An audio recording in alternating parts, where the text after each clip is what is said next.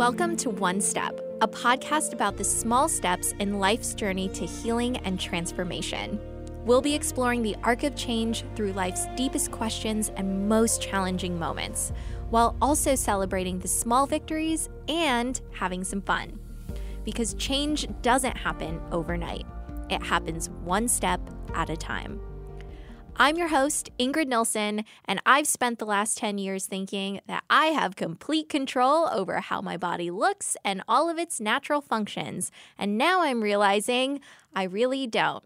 And let me tell you, pooping your pants as a full-on adult a couple times is really going to drive that home. And yes, that has happened to me. Today, I'm talking to one of my favorite humans, Nitika Chopra. Nitika has been a leader in the wellness industry since 2010. She's also been living with a chronic illness, and through sharing her story, she helps people transform their lives. I think anyone who meets Nitika can immediately feel her radiant energy, and I'm so excited to have her here today. We'll be covering everything from navigating relationships with a chronic illness, body hair, loving yourself on hard days, and the difference between oversharing on Instagram and being truly vulnerable. Let's dive in. Well, hello, Nitika. Hi, Ingrid. Thanks for being here. I'm so thrilled. So you have been living with psoriasis and psoriatic arthritis, and you made a decision to talk about it more publicly. What was that first step like, and why did you decide to go in that direction? Well, I had always kind of had my conditions like on my About page kind of hidden, and so you could see them there, but they were never at the forefront. And as you mentioned, I decided to go more public with it not too long ago because I just felt like I wasn't the only one. But when you're dealing with something like a chronic illness, it feels so isolating. And I felt like I had this opportunity to speak to as many people as I possibly could. And I also felt like I had this obligation to kind of start talking to people who were dealing with their bodies in ways that aren't talked about. So yeah, I don't know. I just felt like, okay, now's the time. It was terrifying, but it was like something I really felt like I had to do. And what were you doing before that? So I was talking about self-love, and I still talk about self-love, but I was talking a lot about beauty as an access point to self-love. And I always say, I'm the only beauty expert that doesn't know anything about beauty because I didn't know much about beauty. I just happened to book a talk show that was about beauty, and then I ended up on QVC, and I ended up always connecting with different beauty brands. And I liked beauty, but I was always trying to get to the layers below, the surface of beauty. And I know you know what that's like.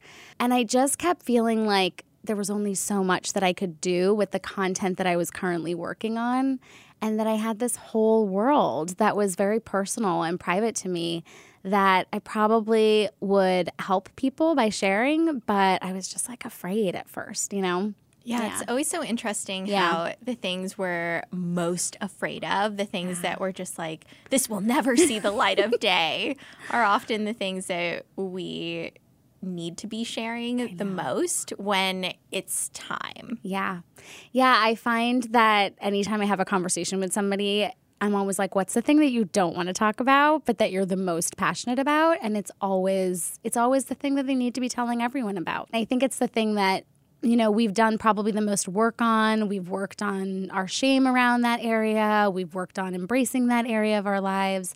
But we also are afraid. It's the most vulnerable thing that we could ever do, usually, which is terrifying. Yeah, I know. Yeah. I know you do. I know, just thinking about ooh, let's go explore the dark corners. Yeah. No thanks, hard pass. Yeah, I know. Hard pass. It's I've spent my entire life trying to ignore those parts. Exactly. And you spend your relationships often, you're okay, this will be something that I unveil maybe on month 6, once I've figured out that they really like me. I mean, once I have them hooked. Yeah, once I have them hooked and they're not going to let go. With psoriasis, it's a little hard to do that because it was all over my body, but still, you know what I mean? There's so many things like that. And that's usually the thing when people find out that thing about you, they're just oh, you're a real human. I have real human things. I went through something, maybe it's not the same condition or the same exact issue, but I had those exact same thoughts about the thing that I was dealing with. And it connects us and unifies us versus separates us, which is like so amazing and also terrifying. So I really don't know that much about chronic illnesses. And because we are going to be talking about it a lot, I would love to know, and I think other people would like to know, what is psoriasis and what is psoriatic arthritis? Are there visible elements? Like, what does it feel like? What does it feel like to have these conditions? Mm-hmm. Yeah, well, so for chronic illnesses in just general, so the National Health Council states that a chronic illness is anything that has symptoms for more than 3 months. That's a lot of things, right? Yeah. So like literally, cancer, heart disease, diabetes. I mean, we all have people in our lives and in our families that have dealt with versions of these conditions. People typically don't put those conditions in this category, but it's actually is rampant. And that's part of why I'm so passionate about talking about it. We need to get it out of the closet. And the National Health Council also says that 150 million people by 2020 will have a chronic illness in this country. Wow. It's insane.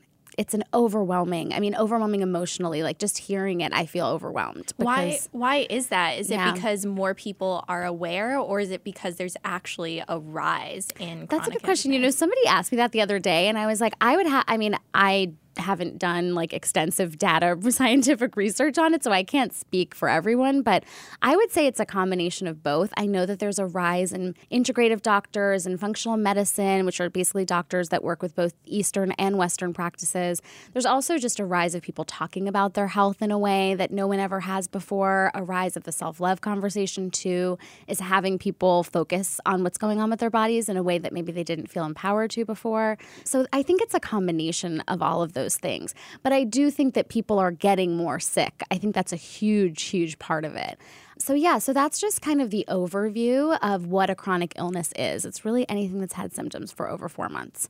And with psoriasis and psoriatic arthritis, so they're both autoimmune conditions. And basically what that means is like your immune system is attacking itself, essentially. So your immune system is supposed to attack other things, but instead it's attacking your body. And for me, the way my autoimmune conditions were created were in psoriasis and psoriatic arthritis. And psoriasis for me was from the tip of my foot to the tip of my head. I didn't have even, an inch of clear skin for about 17 years of my life. And I'm 38 now, so that was like 11 years ago. I think that's the right math, right? Yeah. So for a long time. But yeah, and then I ended up getting psoriatic arthritis about like 10 years into that diagnosis. And so there's so many different forms of arthritis, actually, but for psoriatic arthritis and what it feels like in my body is it kind of feels like my bones are being crushed by like a truck or something. Like that's God. like the type of pain. Every type of arthritis has different types of pain, but that's the kind of pain that I feel. So it feels like extreme pressure on your joints. And when I was around 25, that was kind of the 24, 25 was like the height of, how bad it had gotten. And my bones started to deform. So I have a lot of deformed bones throughout my body. And my doctor basically was like, if you don't do something about this, you're going to be unable to walk in like 5 years. So that was a huge turning point for me. But it shows up different ways for different people. I know a lot of people who have psoriasis and they get it in their scalp or like behind their ears, or they get it on like just a couple of joints, like their elbow or their knee. And psoriatic arthritis, I know people who have just the arthritis, but they don't have the psoriasis, so it's, it just depends on the person. Bodies are such so fascinating, interesting things. Yeah. They're insane, like in the best way. Gosh. In the best way. I mean, they're so powerful. And that's something that I had to kind of think about over the years is like, as much as I felt like a victim for a long period of time with my health because I got it when I was 10. So I didn't have the tools for probably the first like 10 or 12 years after my diagnosis to even understand how to be empowered. So I felt like a victim for a long time. And through the process of trying to figure out what it feels like to be empowered, I had to kind of be like, okay, like I'm this powerful that my body created this intense discourse. Like I'm actually powerful enough to see like what's on the other side of that. And that was a huge journey for me too. Did it ever feel like because your body was attacking your body, did it feel like a betrayal? Like your body was not showing up for you in the way that a lot of us are told, like, this is how it should be? Yes. Yes. That's exactly how it feels.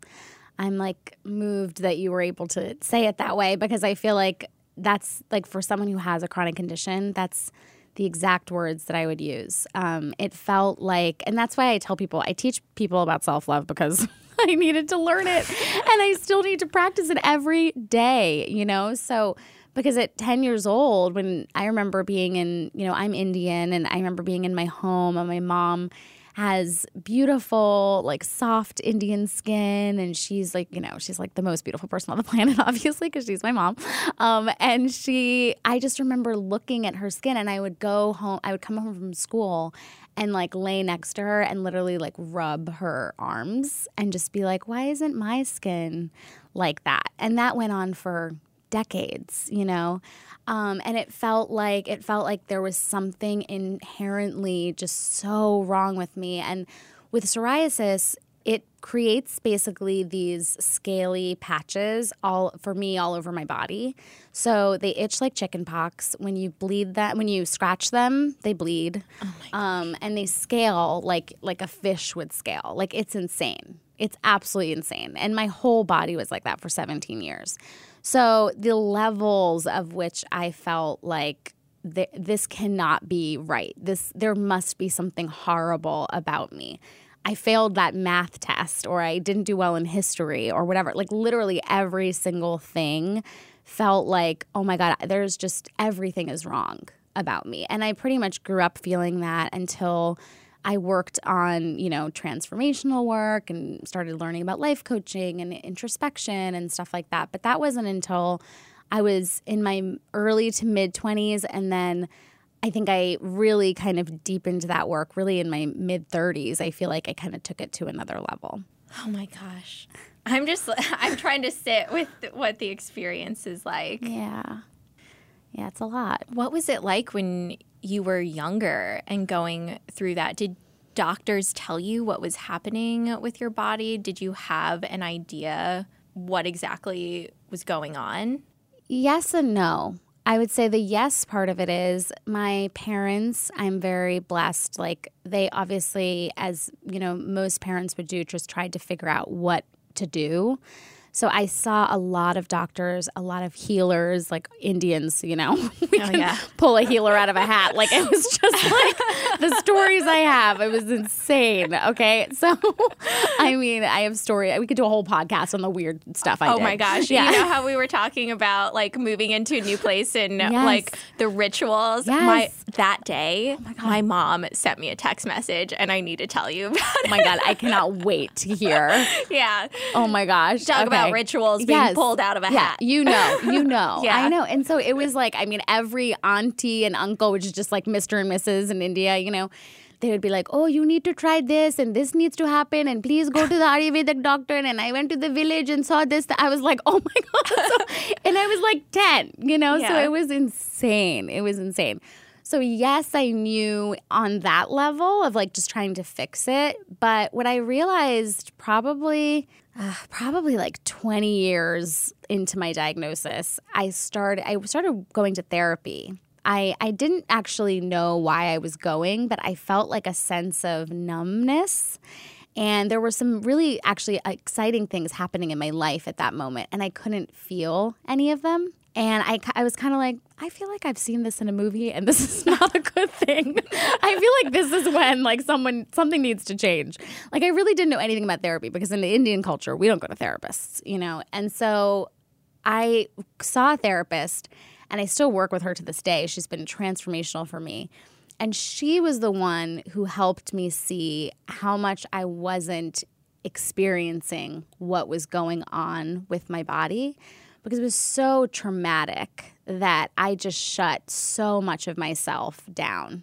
And then on top of that, when you shut yourself down like that, whatever the trauma is, you start to act out in ways that are just not aligned with who you are at all, but they feel so real because you don't want to feel what's real. Mm-hmm. You know what I mean? Totally. And she really was such a savior for me. And that's why I'm so passionate about telling people to go to therapy and like finding a sliding scale option if like income is an issue or anything. There's so many different options out there now because I didn't have the support and my family was not emotionally equipped to know how to even process those things with me. I'm so happy to hear that because I feel the same way about therapy. And especially now, there are so many different options and I think different access points too. Like there's even that app, which I don't think replaces in-person therapy, but it can be a really great starting point, especially for people who have had bad experiences with therapy or are just nervous in general. And it can feel really intimidating to walk into a room and to just know in the back of your mind, oh my God, am I going to spill everything to this total stranger? Yeah, I think it's really important. And I think it is an act of self-love, you know, to be like, I love myself enough to figure this out, you know. And I also think it's always so frustrating when a friend tries therapy and then they don't find someone that they like and then they just quit. Like you have to kind of date around a little bit. Date a little bit, yeah. And I think that there's this new company that like matches you with a therapist and like interesting. I think it's called My Wellbeing. They basically go through this whole consultation with you and they ask you about your income. Like some people are like, I really want to work with a woman of color, or you know, I want to work with someone who's older than me and not my age, and like just things like that. So you can basically pick the kind of therapist that you want. And I've heard people had some really great success with services like that. Yeah, because finding a therapist is so personal. Yeah. And everybody wants something different. Like I just automatically assume because I like having a female therapist that everybody else wants a female therapist. Yeah. And I know friends of mine who are women who are like, I actually prefer having a male therapist. Wow. And I'm just like, oh. Yeah. What like do you plot mean? twist. I know. Totally. Yeah, Yeah. but everybody's preferences are so different, even when it comes to age. And I think for me, I recently went through a moment of like having to take a step back from judging because I was shopping around for a new therapist moving to New York. Yeah. And I found myself being resistant to therapists who were younger than my last therapist. And I had to catch myself and say, it's okay. There's nothing wrong if this person is younger, and you can't try to replicate that previous relationship. Like this is a different person.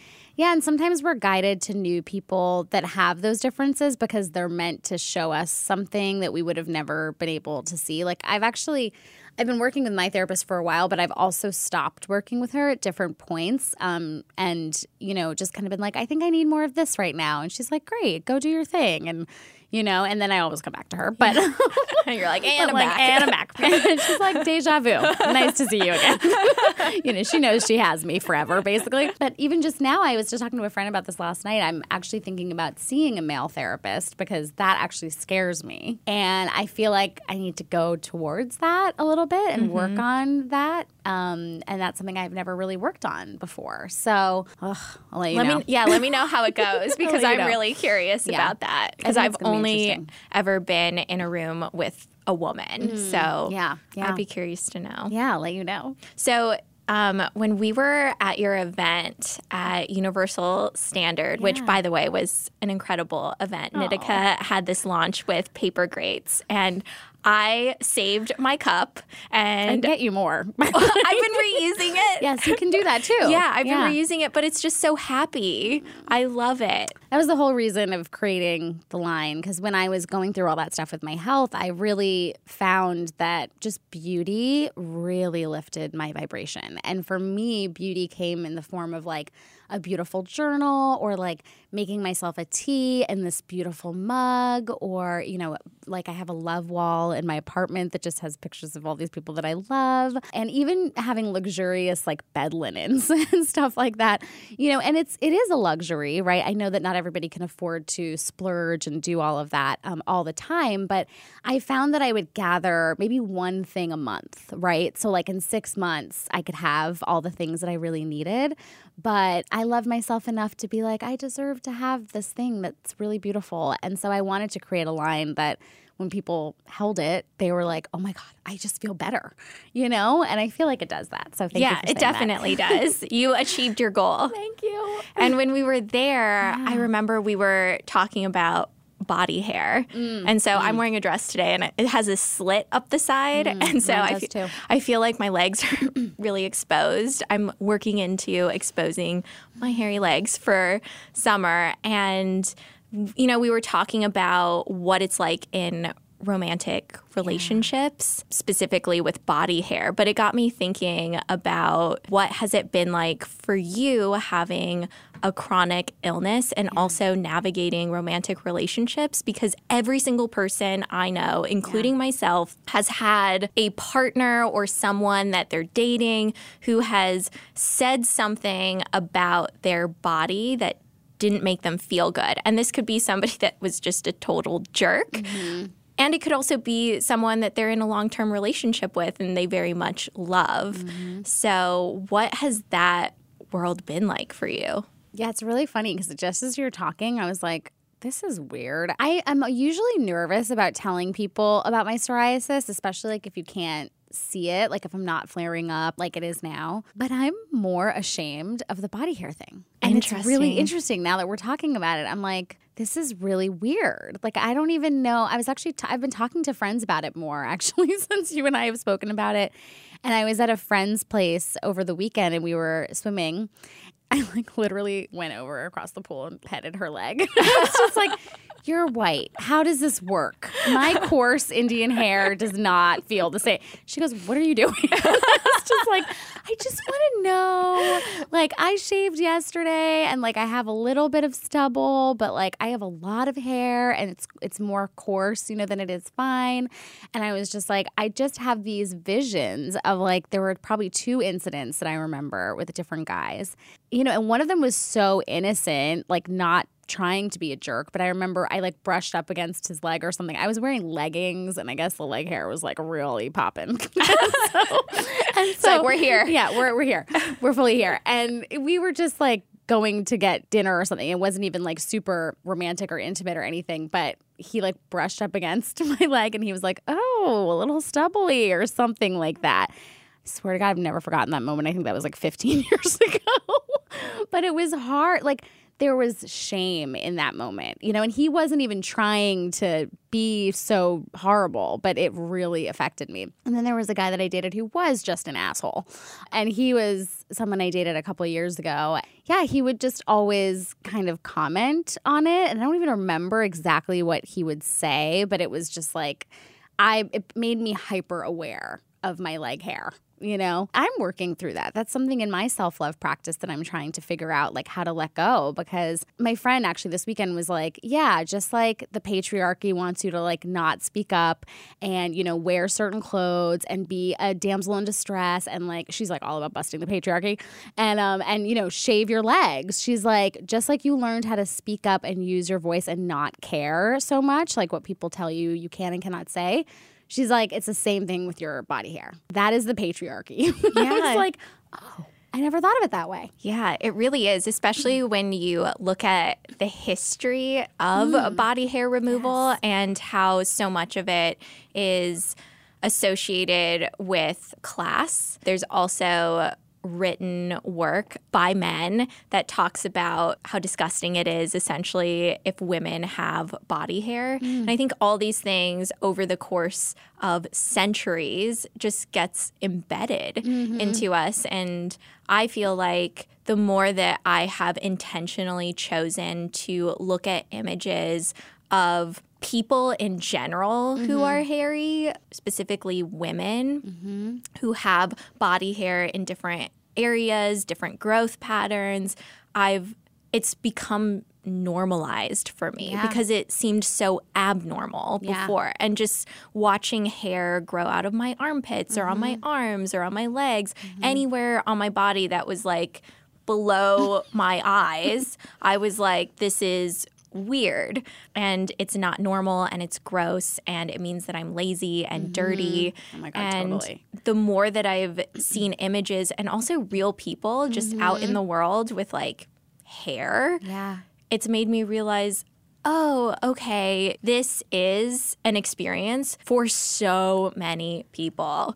And so many people are also growing hair. Yeah. I think hair for women in general is really complicated because for us, it's like we're afraid about showing our body hair, and the patriarchy expects us to be like hairless and smooth. But then there are people who have conditions who may be losing their hair or not growing hair. And the patriarchy looks at that in a negative way, like, oh, you don't have hair in the right places. Again, it's that like you need to fit into this very, very narrow, just confined space, which is so incredibly suffocating. It's unreasonable. Yeah, It's completely unreasonable. I mean, when you say it that way, it's true. I was telling you at my event that day, I was just like, I literally started thinking about this, and then I was like, what does Ingrid have to say about this? Because I have a lot of things. Yeah, you have a lot, which I'm so grateful for, because I don't feel like I know a lot of people that I relate to that are talking about this in this way. I think it's super important. And, you know, even for me growing up, like I couldn't shave my legs and everything with my psoriasis everywhere. So there was like so many times when I just felt it was a lot. So there's a lot of shame around it that I hope we can help people uncover and get more comfortable with. Yeah, I hope so too. I think, honestly, for me, the more people I just see on the internet and in real life with like hairy armpits, just wearing a tank top and living their lives, I'm just like, they're my inspiration. Yeah. It makes me feel okay about what my body is doing, just seeing someone else like at the farmer's market going about their lives with like some hair underneath their arms. Yeah, it's interesting. I was watching that show Easy last night. I haven't seen it. It's really interesting. It's on Netflix. It's all about sex, but in so many different ways. And there's this one lesbian couple, and this one of the women was basically doing a burlesque show, and she was like owning her body and learning how to do burlesque. And she was so passionate about it and loved it so much. And when she did her full performance, I remember thinking, oh, she doesn't shave her arms. I wonder if she would like do the performance without like with her, you know, underarm hair. And she did. And I was just like, oh my God, that is so freaking cool. Like I saw that and I was just like, that is the opposite of what we have all been told. Like in my conservative Indian upbringing, I thought to myself, well, she has to shave her underarms. She can't go up in front of all these people. You know, it's like another person even saying that. It's not even what I, Nitika, think. Yeah. And when she did that, I agree. Like it was this feeling of like, oh, okay, I'm okay. We're going to be okay. You know? Yeah, we're all going to be beautiful. okay. Yeah, it was really beautiful. You have to check it out. So, you know, living with a chronic illness, you mentioned earlier that sometimes it can be visible and other times it can be invisible. Yeah.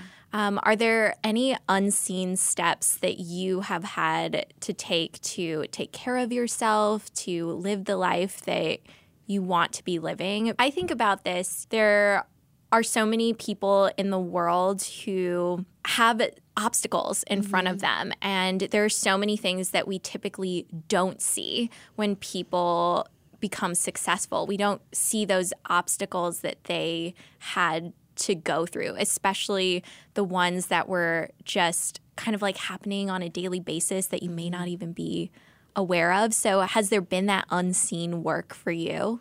Yes, so much of it. And I think it's a really important conversation because invisible illness, you know, although psoriasis, when it's active, is obviously very visible. But I remember with my arthritis, like I live in New York City, just like you, and I would be on the train and my bones would be hurting so bad, but I didn't look sick to anyone. And so I wouldn't be able to like get a seat, you know, like as if someone who was maybe with a cane or somebody who was even pregnant, you know, and people can see like there's something going on with their body. So that was always really hard. And the other thing, which, I mean, maybe is kind of intense, but it's the truth, is that when I started working in therapy, I learned that there was a lot of PTSD from being sick.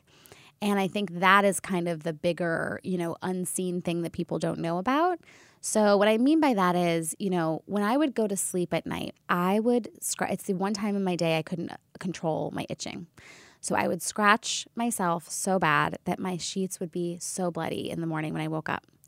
And that would make sleepovers and making friends really hard. I also, you know, would scratch through my jeans in the middle of school and have issues like that. There were also, because it's such an inflammation, it's a condition based on inflammation, it would feel like I had a fever all the time. So I would go to the nurse a lot and I would be like, am I sick? Am I dying? Like, what's happening? But people weren't educated as much about the inflammatory responses that are happening in our body as they are now. So I would just think that like I was crazy and not understand. And there's things like that are so simple, like the clothes that I wore. Like I never wore dark clothing for probably like 20 years of my life. Like because of the flaking that would happen, it was ridiculous. And like sitting on a dark chair for at least the first like 5 years of my, you know, getting better, I still had so much anxiety around wearing dark clothing, being, you know, on dark spaces, hoping that I didn't leave behind like flakiness or anything. And it was all the time. And then even little things like taking a shower used to really hurt, and washing the dishes or like things like that just people don't understand. When you have a chronic condition, the word chronic is there for a reason. Like it's rampant and it's really permeating through every single breath you take, even if you don't want it to be, right? Like I'm a positive person. I always tried to be really positive,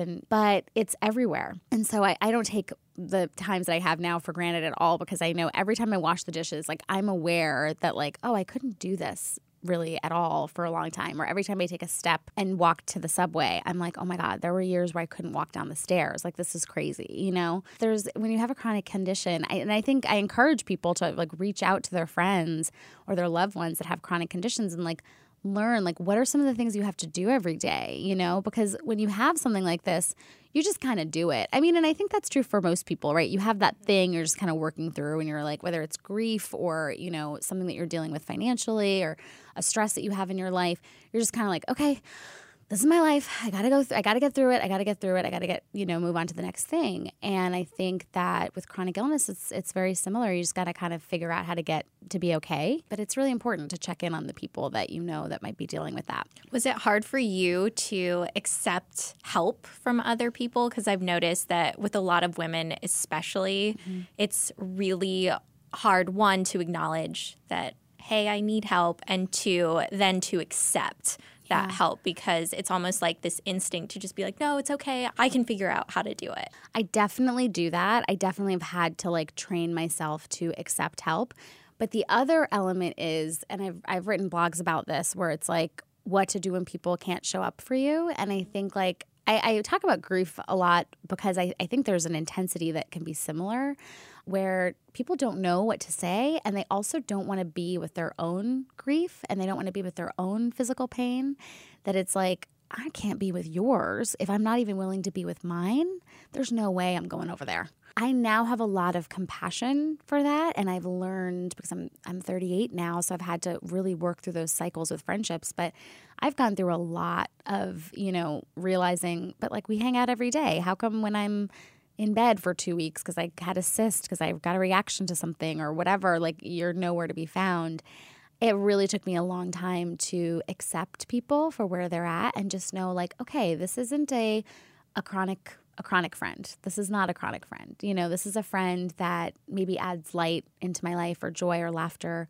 But I have very few people and friends in my life that I know. Like, I know exactly who I would call right now if I was going through a really bad flare-up. And I know that they would be over with what I needed and all of those things. But it took a long time to figure that out. And then accepting it, like you're saying, as a woman is also just another part of it. I've had friends get mad at me for that. Like, I'll talk to a good friend and I'll be like, oh yeah, last week, like I couldn't walk for like a few days. And my friend's like, hello? Like, you tell me everything. And like, literally you didn't tell me that. I was like, yeah, I'm just used to dealing with it on my own. And so that's been kind of nice to have friends be like, no, we actually want to know. But I think that's a really, that's a process of like, how do you meet those people? How do you connect with those people that actually want to be a part of that part of your life? Totally. And I love how you've connected that with grief too, because I do think it is really similar. My dad died when I was a teenager, and I totally had that resentment towards other people. Like, why were you not around when like I needed help? Yeah. And now as an adult, I'm able to look back on especially the people who were my age and realize they didn't know what the hell to do. Like they had never been around anything like this. Like none of them had anyone in their families die or anyone close to them die. And so this was like a very big, scary, unknown thing to them. And to put that expectation on them, it's not something that I could just immediately expect. And it took a long time to unravel that and let go of the resentment and then learn how to accept help later on in life. Yeah, it's so powerful. And I'm sure like just being with you and your grief would just make them have to think about the possibility of their own lives and like all of that. And it's hard. Yeah, and how literally everyone will die. And if you live long enough, someone that you love is going to die. And I think that's hard for people to sit with, especially when you're that young too, at that age where like everything's about me. Like everything is just centered on the all capital letters me. Yeah, and also like no one dies. Yeah. Like that, like you just don't even think about that. I feel like now in my 30s I think about death a lot. But it took a while for that to kind of enter my orbit of being like, okay, this is something that like is going to happen to all of us. And we need to, I need to figure out how I feel about it. I need to process it now if I can. And I just don't think that ever occurred to me at that age. And I could totally imagine that being really hard. Yeah. I mean, it's almost just like, it's so far away. It's not even going to happen. Like, I don't need to think about this. I mean, you're like, not really even thinking significantly into the future, like the next week, really. It's like, what are you doing with your friends, like in the next few days? But it's not like you're thinking about, and like, I'm thinking about death, and here's how I'm going to deal with it, and all of these. Yeah. I could imagine that being really isolating. Yeah. So we both have been in the beauty industry. We both really love beauty. And, I think that the more you spend time with beauty and especially working in the industry, I think you start recognizing that it can be a source of so much self-loathing for people. I personally love the beauty industry because of all of its complexities and because I would like to see it get to a better place. But, you have said that you think beauty is a really great access point to self-love. So how do you see it as that conduit to self-love as opposed to the self-loathing? Because I think the more time that you spend in the space, your eyes just, you can't unsee all of the negative stuff. Yeah, and I think that's such a fair point. I think for me, there's a couple points to this. Like, first of all, I just always thought of beauty and skincare as a means to an end.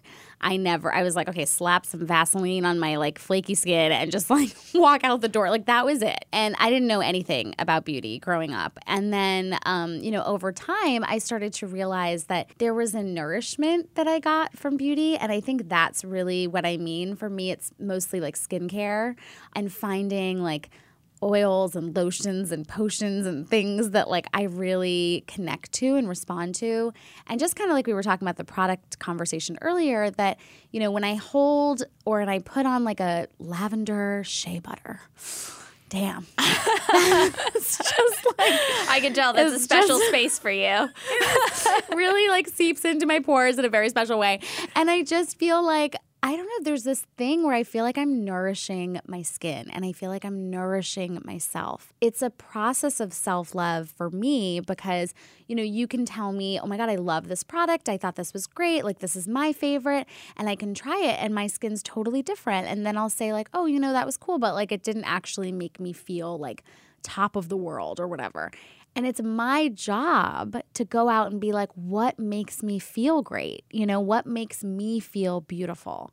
And so I think that's what I saw as the opportunity around beauty.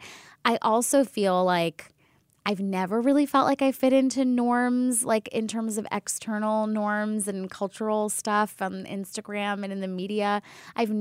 Just now I'm seeing some Indian girls in the media, but like I never saw that growing up. So I think that there was a part of me that felt the negativity around like I wanted my name to be Tiffany for a long time. I know that was the name for a while. Really? Okay, it wasn't just me. Okay, yeah, well, there were multiple Tiffany's around me growing up, like consistently. Oh my God, yes, it totally. And I wanted to have blue eyes and blonde hair, and I even got green contacts at one point, and like it was a whole thing. But for the most part, I guess I compartmentalized in some ways because I was just kind of like, well, I'm never going to be Tiffany, so and I don't see me anywhere, so I'm just going to kind of go inward and figure out what's best for me. And that's what I think, even when I was on QVC or working with different brands, I felt like it was never really about the product for me. There's some amazing products, and that's half of it. But the other half of it is when I'm in the mirror and I'm looking at myself, what am I saying in the mirror? And there are lots of moments when I am not saying such kind things, and I'll go through phases of that, and I'll start to notice it. I'll start to notice I get a little depressed, or it starts to emotionally wear on me. And then it's my job to be like, okay, when I get to my mirror tonight, when I'm doing my 20-minute beauty routine that I do for fun, let me see what else I can say about myself. And it's a muscle. Sometimes I have to be like, I don't feel great about these things right now, but you know what? I'm going to choose maybe not physical things. What are some emotional things I can say? You know what? I know I'm a great friend. I know I'm a hard worker. Great. Let's start there. Let's be simple about it and then work ourselves up to, the next level. I always say my definition of self-love is being more committed to your happiness than to your suffering in every single moment. And to me, it's that simple and it's that complicated, right? Because in every moment, we have to choose to love ourselves over and over again. And when I was lying in bed and I didn't really have a lot of happiness around me, I still had that choice. We still have that choice in like the depths of our darkness. And so that's why I kind of created that definition, because I was just like, this is such an esoteric thing. People are always like, what the hell is it? And how do you do it? It's in every moment. So for me, beauty is just another way that I can say, like even before I left the house today, I like put some lotion on my hands, and it kind of wasn't really about the moisturizing. It was more about like, I'm going to ground myself and I'm going to put a little essential oil on and kind of lift my vibe and, feel good. And I posted something on Instagram this morning actually, and someone made a mean comment. And what did they say? Do you want to repeat it? It's fine. But it was interesting that I was coming to see you because I was just like, I wonder what Ingrid would do. And it hasn't really happened to me that much. But I was in a swimsuit campaign for this company, Somersault. And it was a really big deal for me because of my psoriasis and like everything. And I'm not in bathing suits often. That's like not my vibe. And they asked me to be in their like Beach Bodies campaign. It's like everybody is a beach body, which I loved, but felt very vulnerable because my weight fluctuates a lot as like a part of autoimmune stuff. Like there's hormone stuff and vitamin stuff and whatever. So I was like nervous about it, And then, this guy was like, you need to go to the gym.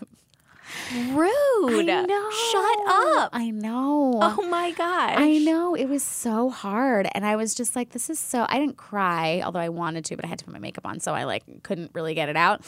But I didn't cry, but I was just kind of like, this is interesting to just witness. Like there's like so many people who are saying the exact opposite. And it's not really about the people who are even praising you. It's about that work on the inside, And I was like, this is hurting, because there's a part of me that feels vulnerable around how my weight and my body changes all the time.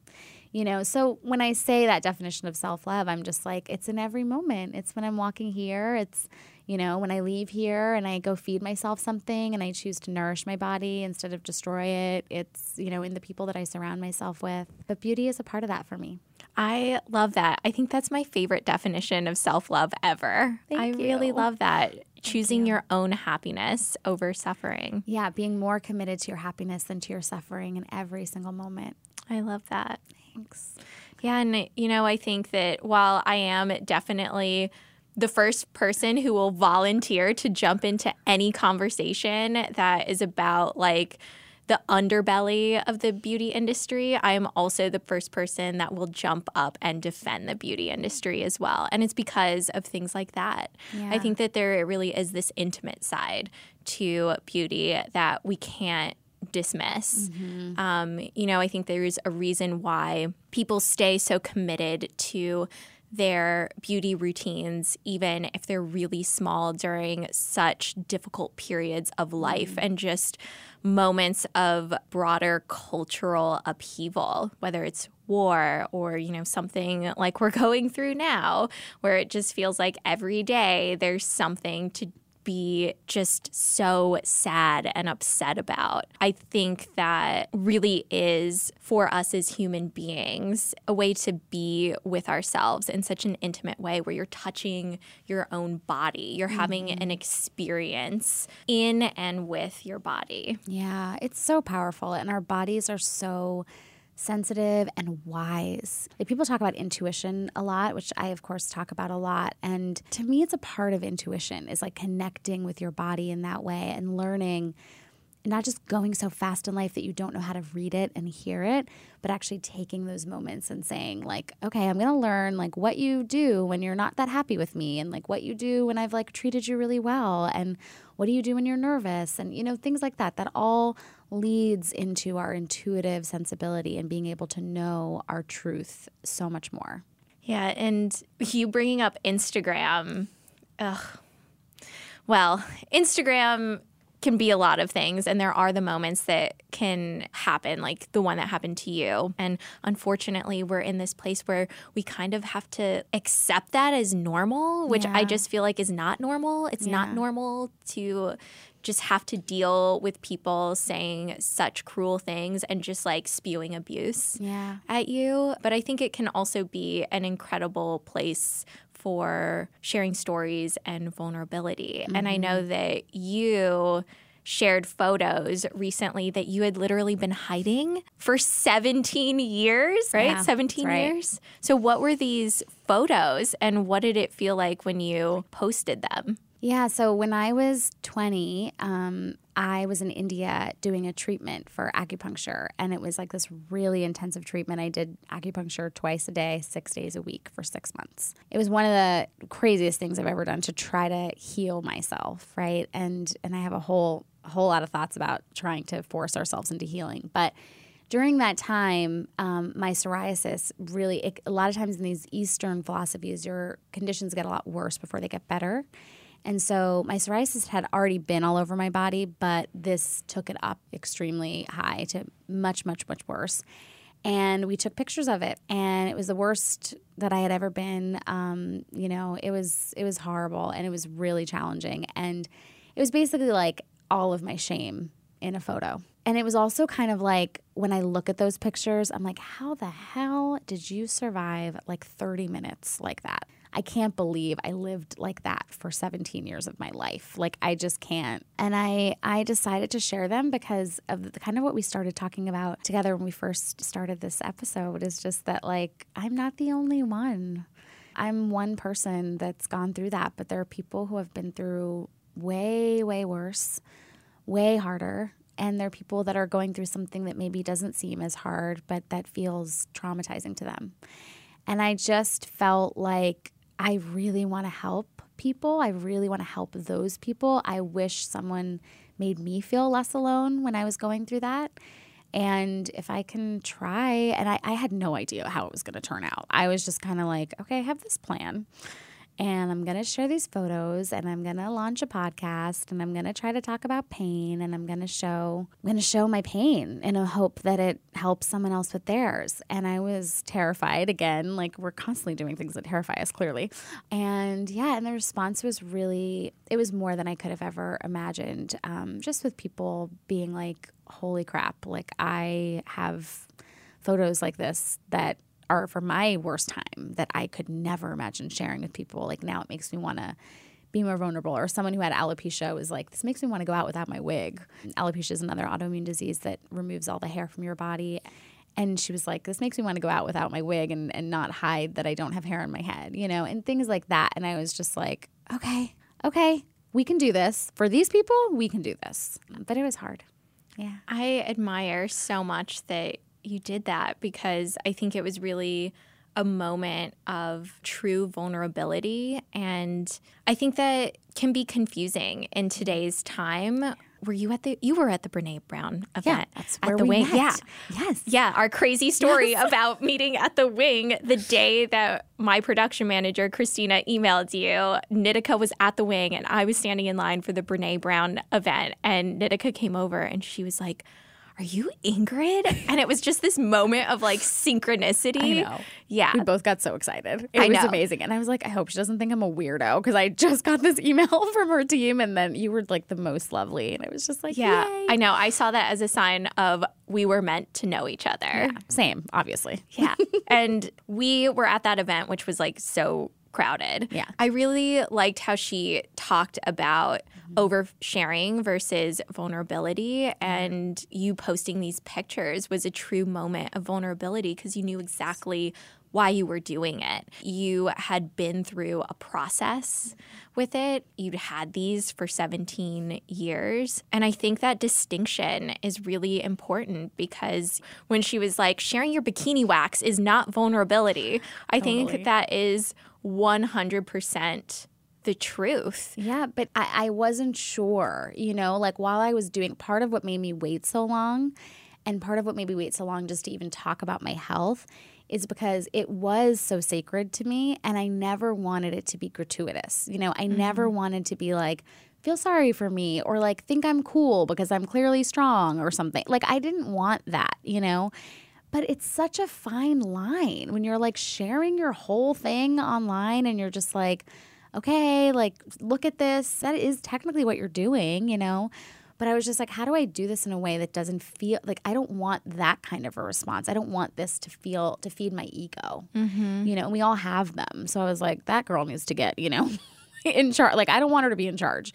We need to make sure. And I didn't have a ton of faith that I knew how to do that until I posted those pictures. And even when I posted them, honestly, that was like one of the times that I was still a little nervous. Like, I hope I'm not coming from a place of ego and sharing these, because that's not at all what I think I want to be sharing them from. But I also knew that they were really bold, and I knew that they were really going to kind of make an impact, I guess, or whatever, in whatever way I was going to. And I just don't know that you always know, as long as you're doing your best job and trying to be intentional, I think that's all you can do. But I was nervous about that. Yeah. And I think what I've noticed when I've posted things that are really stemming from ego or what I think I should be doing, I'm not really that sad if it doesn't perform well. And I think that's the difference. When she was talking about the feeling of like, oh, I'm fucked if this does well, but then I'm sad if it doesn't. I think that really is when you know that you are in the vulnerable space, because it is so incredibly, it's just really uncomfortable either way. There's a part of you that doesn't want it to succeed, but then if a lot of people don't see it or connect with it, then you're really sad about it because you feel like, oh my gosh, am I alone in this? And I think she hit the nail on the head with describing that, because I think about all the times where, I've shared something because I feel like, well, this is what I should be doing, and it doesn't perform in the way that I think it will. Yeah. And I'm just like, well, you knew deep down that wasn't really like what you wanted to be doing. You were doing what you felt like you should be doing. Yeah, and I think, we talked a lot about Instagram when we hung out last week. I just feel so overwhelmed by it sometimes. It was actually wonderful to talk to you about it because I feel like you're so down to earth and grounded, and it was so beautiful. I thought about it so much after our conversation because one of the things that you said to me was you said, in real life, if you connect with one person and you make an impact on them, it is so transformative and special, and you really feel it. But online, we do not have those same principles. And if you don't connect with like 500,000 people or whatever your number is, you're not enough. And it really helped me so much because that is how I live my life. Like, I just want to help that one person. That's great. Like, I feel wonderful if I'm able to help one person. But in the rat race of Instagram, I'm just like, nope, I'm not enough. This isn't enough. It's not okay, whatever. I just feel like even since our talk, I feel so much better. And in the conversation that you're saying around sharing what you really want to share and not sharing stuff that you think you should share and everything, I just feel like I've been working on aligning myself with making sure like every single thing I share, and I don't need to share anything if I'm not up for it. Mm-hmm. And I think that you gave me permission to do that last week, whether you know that or not. It was really helpful. Oh, I'm so glad. Thank you for sharing that with me. Yeah. Yeah, it is really incredible how social media and the internet can distort what's actually important to us in our real physical lives. And that number is just such a shapeshifter. We can have that numerical goal, but it's always going to change and it's always going to be just out of reach. Like, we're never going to get to that place where like, and this is where I feel 100% great. It's just not going to happen when we're constantly in pursuit of that. Yeah. So what's the next step for you? I'm actually creating a conference for the chronic illness industry. I don't know when this podcast is going to be out, if it's going to be out yet, but it's going to be amazing. And it's happening in October, and I'm really excited about it. I definitely want to be there. I can't wait to have you there. So every week I've been doing this thing where I try to write down my small victories for the week because I feel like it allows me to just give myself a pat on the back, and it encourages me to keep going when I am able to see the small things that I've done for myself throughout the week. So what's a small victory that you've had this last week? I figured out that some of the health stuff that I was going through this last year, I was feeling some imbalances and I couldn't figure it out for the longest time. I figured out that it was a vitamin D deficiency. And this feels really epic because it's changing. It's like changing my life. I was at like a level 2 energy-wise, 2 or 3 for like a year, and I'm at like a level 9 now. Oh my gosh. From vitamin D. You don't even know. We could do a whole podcast on vitamin D. It's blowing my mind. Oh my God. Can you give us like some bullet points? Okay, well, so especially if you have autoimmune diseases, but this is true for everyone, it definitely affects your energy. It causes excess weight gain. It also resists insulin, like your normal insulin production in your body. So like if you have diabetes or you're prone to it at all, and I was feeling this like blood sugar, blood pressure thing all the time, and I couldn't figure out what was going on. It creates hair loss, and it's also the precursor vitamin for multiple hormonal systems, basically. So if your vitamin D is off, it kind of triggers other hormonal dysfunction. It's insane. Whoa. And my doctor had told me about it a while ago, like, oh, you're a little low, whatever. I have so much other stuff going on. I was like, vitamin D. You're like, I don't really need that. Who needs vitamin D? It's fine. It's not a big deal. I really didn't think it was a big deal. And I read this blog that just like, I forget even who the name of the person was. I was just researching one night and I found it out and I started the supplement and I feel so much better. So I'm so happy about that. That is incredible. Yeah. So vitamin D is important. Vitamin D is the business. You need to get on it if you think you have low energy. Anyone. Oh my gosh. I had no idea. Now I'm going to be going down this like Google rabbit hole of vitamin D. Yeah. Well, thank you so much for being here, Nitika. Thank you for having me. It was such a pleasure. So where can everyone find you online? Yeah, so the best place is on Instagram at Nitika Chopra, as we talked about, only posting the real content and stuff that I really believe in. Also, if you're listening to podcasts like Ingrid, you might enjoy my podcast, which is called The Point of Pain. Yes, definitely go listen and subscribe. Thank you. Thank you. And thank you to everyone who's out there listening. On next week's episode, I'm going to be reflecting on my own thoughts on accepting my body and letting go of the idea that we have to have control over it. I want to hear your feedback on this episode too. So you can leave me a voicemail at 551-333-9021, or you can send a voice note to onesteppodcast@gmail.com. What has your journey in your body been like so far, and how has it changed for you? Also, make sure you subscribe, rate, and review this podcast, especially because we are new here in podcast land. We are a little baby podcast, and this really helps us. You can find One Step on Apple Podcasts, Spotify, Stitcher, or wherever you listen to your podcasts. You can also follow us on Instagram at One Step Podcast to stay up to date. Thank you so much to our producer, Christina Cleveland, our sound engineer and editor, Tung Chen, and our studio, the YouTube Space New York. I'm just going to say this for a couple more episodes, but the YouTube Space is open for free to anyone that has 10,000 or more subscribers. You can use the space for free. The podcast studio is free. All of the equipment is free. And I really want to say this because I think it's an amazing resource, especially because I know so many creators have podcasts or want to start a podcast, and finding a place to record can be really difficult and expensive. And this is an awesome space. So just putting that out there. Take care, and we'll talk soon.